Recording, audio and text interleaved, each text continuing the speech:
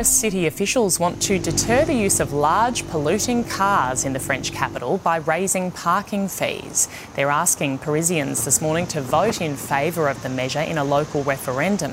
The city argues that SUVs consume more fuel than a standard car, and because of their size, they're more dangerous for pedestrians. New figures show the number of SUV sales in France has skyrocketed.